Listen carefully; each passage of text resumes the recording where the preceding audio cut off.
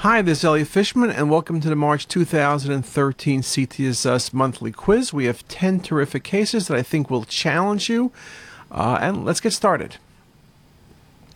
This is an interesting case. You can see what I've done here is a CT angiogram where I'm showing you an axial image behind the knee, and then a CTA with bone editing. It's a very nice example. You see this outpouching. It's a classic aneurysm. You can argue about a pseudoaneurysm, but it's an aneurysm.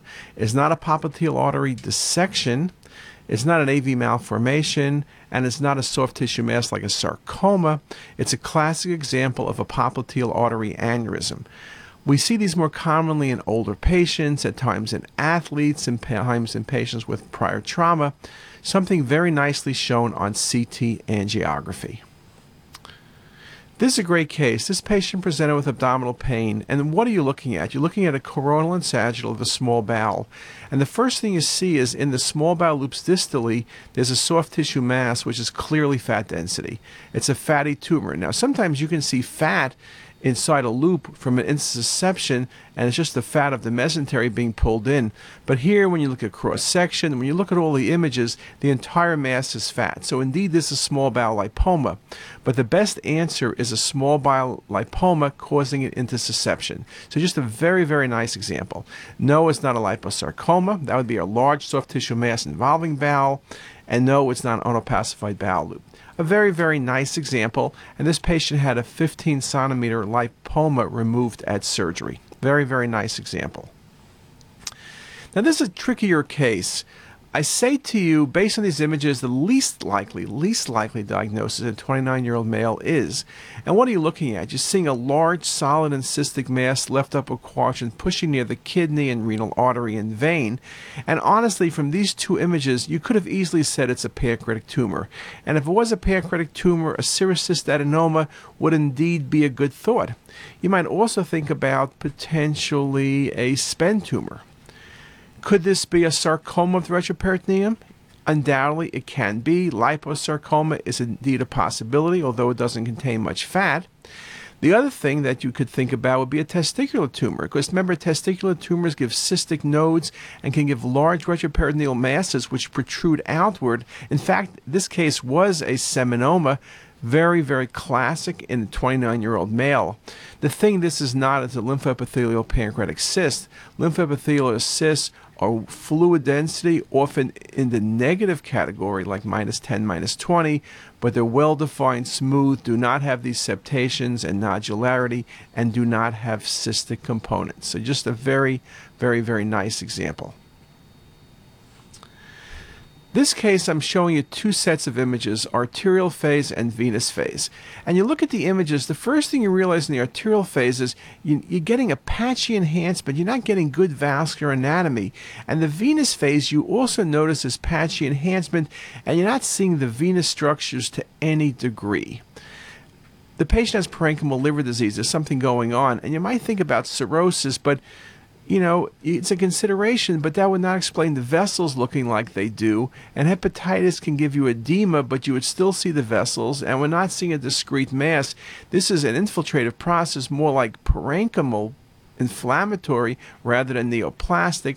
And this is a classic example of Budd-Chiari syndrome. You don't see the hepatic veins. Very, very nice example. Classic patchy enhancement, which changes from arterial to venous phase imaging. This is a great case. The patient presents with an absent pulse in the left leg, and so the thought was either peripheral vascular disease or maybe a clot in the patient's popliteal or one of the distal vessels. But when you scan downward, look at the patient's abdominal aorta. At about the level of L4, L5, there is occlusion of the abdominal aorta. You then see flow in the common iliac on the right, but the left common iliac is occluded. You get some external iliac filling via collaterals. This is just a beautiful example. The patient did not have trauma, so it's not a transection. I will admit I do have a case of a patient who was getting a uterine fibroid embolization where the aorta was injured.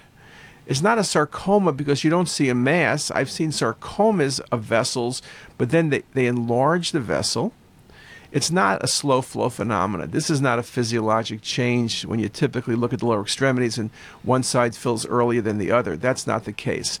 This is acute aortic occlusion with clot extending down the left iliac artery. This patient had surgery and the clot was removed. Just a really nice example. And interestingly, I've seen about a dozen cases of this over the past couple of years. Now, this is an interesting case. I'm asking the question, what's the cause of the patient's left renal vein thrombosis?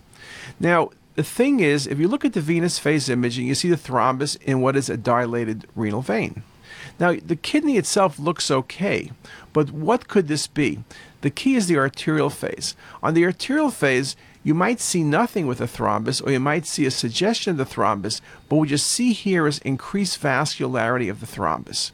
So what does that mean? When you see increased vascularity, it means it's a tumor. And it's not going to be a primary tumor of the renal vein. It means the patient probably had a lower pole, and in fact had a lower pole renal cell carcinoma that was hypervascular, or clear cell that grew up into the renal vein. Hypercoagulability states give you renal vein thrombosis, but no enhancement, and nephrotic syndrome can be caused by renal vein thrombosis, but no enhancement, and septic emboli can cause filling defects in the renal vein, but you're not going to see the enhancement. So it's just a very nice example, and I presented the case a little bit differently because I wanted you to really think about the possibilities. Now, this is an excellent case. This is an IV drug abuser with pain in the groin. The patient had injected previously in this region. So things we think about: abscess, hematoma, maybe an aneurysm or a pseudoaneurysm. And what you see here is in the axial, you see this soft tissue mass and you see dilatation of the superficial femoral artery. But when you look at the CTA, you see these multiple outpouchings off the SFA. That's classic for mycotic pseudoaneurysms, multiple outpouching. And undoubtedly, this patient probably was injecting, and this is the source of the inflammatory process. It's a beautiful example of mycotic aneurysms. No, it's not a focal dissection, and no, it's not a focal ulceration, and no, it's not FMD of the SFA. I don't think there is such a thing. Beautiful example of mycotic aneurysms. We typically think about them in the aorta, abdominal aorta, but here's a very nice example down in the groin. One of the complications of IV drug abuse. This is an excellent case. This is a patient who had GI bleeding, and we have some nice work that we're looking at where we typically think about small bowel bleeds as the cause for GI bleeding, but we've seen a number of cases where it's been the rectum that's been the source. And when you look at the axial imaging in this patient, you can see how bright the rectum is, which suggests the patient has a colitis. But look at the sagittal CTA views. Look how bright the blush is, the feeding vessels from the IMA, just a beautiful example. And no, this is not a colon cancer, it's not a discrete mass, it's circumferential. And no, it's not hemorrhoids. Those tend to be rounder, and they can get big vessels, but probably not this big. And we're not talking about an AV malformation because it's circumferential. This is a beautiful example of acute ulcerative colitis. Again, when you're looking for GI bleeders, look at the rectum. When you're looking for GI bleeders, use CT angiography. It is indeed very, very helpful.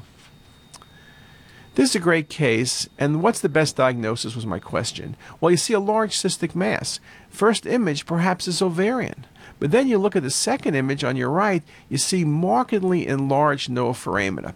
Now, neuroforamina can be enlarged in a number of things, and you might think about neurofibromatosis, but it wouldn't explain the cystic mass.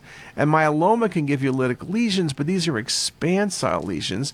And an abscess in the pelvis, if you saw the cystic lesion, I guess that could be a thought, but how do you put the bony changes together? And this is a classic example of Marfan syndrome. One of my first articles I wrote was on dural in Marfan syndrome. The dura expand, and it really erodes the foramen, and it can present as a pelvic mass by eroding out. This is sacral meningocele, essentially.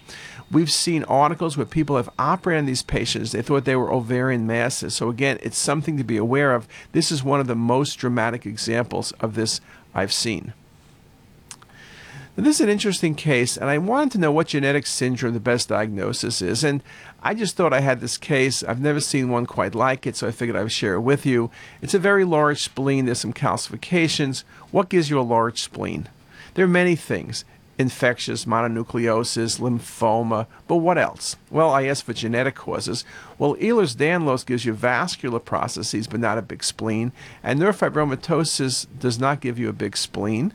And tuberous sclerosis gives you renal and pancreatic pathology, but does not give you splenic pathology. Gaucher's disease, on the other hand, classically gives you an enlarged spleen. There's massive splenomegaly, Erlenmeyer-Fast femurs. So again, the best diagnosis is Gaucher's disease. So with that, those are 10 terrific cases. I hope you enjoyed the quiz. I hope you got them all right. But more importantly, I hope you've learned some good lessons. And with that, have a great day.